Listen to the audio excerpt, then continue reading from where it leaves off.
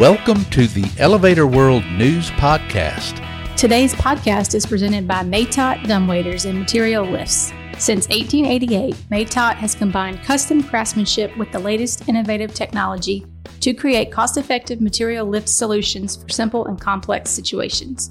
Built in-house, Maytot dumbwaiters are engineered to last the lifetime of a building and can be customized for specific applications.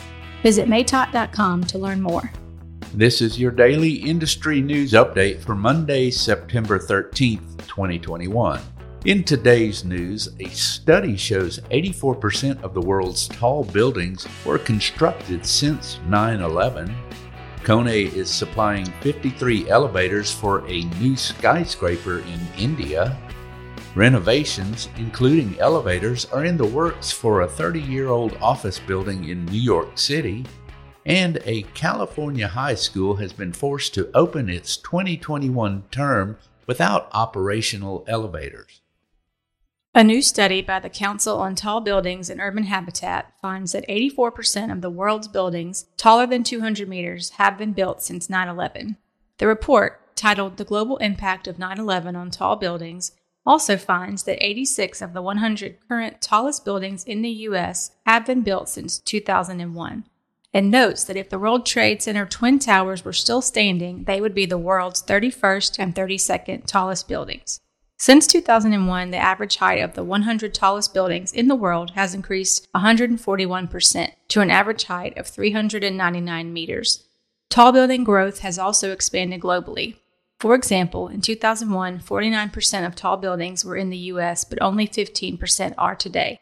Meanwhile, high-rise growth has been significant in Asia and the Middle East. The report, part of the Council's Tall Buildings in Numbers series, is available online and can be found by following the link in the news item at elevatorworld.com/news. Kone has won an order to supply 53 elevators for Commerce 3, a 50-story premium commercial tower under development in Mumbai, India, the company announced on September 9th.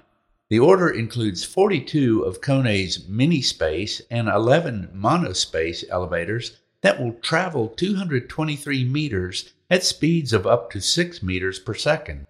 The vertical transportation system will have Kone's destination control system with turnstile integration, which will reduce waiting and traveling times while avoiding crowding for the daily use of about 13,000 people, and will also use the Kone E-Link service for on-site equipment monitoring.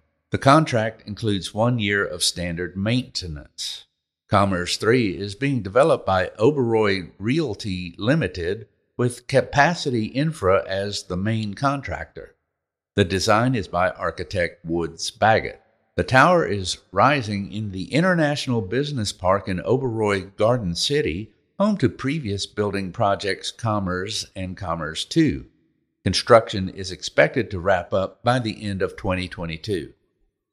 Building owner Paramount Group plans to develop 60 Wall Street, a Class A office tower in New York City's financial district, the company recently announced. The 1.6 million square foot, 47-story tower was designed in 1989 by Kevin Roach, John Dinklew and Associates. The building's vertical transportation system, for which modernization bids are being sought, comprises 26 passenger elevators, 3 freight elevators, and 14 escalators. Plans call for a transformed lobby and public atrium featuring greenery and abundant light. The building will offer floor plates ranging from 31,000 to 61,000 square feet, above standard ceiling heights and outdoor space. Tenants will enjoy sweeping views of Manhattan, 24/7 access and security, modern building systems, and 8 corner offices per floor.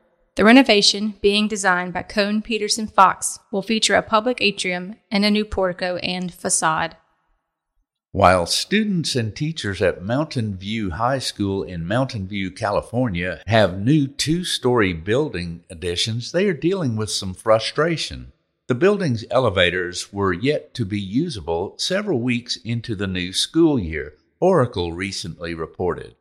A school official said elevator installation was completed along with the building's construction, and they recently underwent a required inspection, but the school is waiting for the state's approval to use them. To accommodate students who require an elevator, all their classes were moved to the first floor until the elevator is operational. Affected teachers have been switching classrooms during the necessary periods, but they've said changing has caused them difficulties, such as making sure they have the right classroom supplies between the two floors. For more industry-related information, visit elevatorworld.com and be sure to subscribe to our podcast in iTunes or the Google Play Store. If you're interested in becoming a sponsor of the Elevator World News Podcast, just let us know by emailing advertising@elevatorworld.com.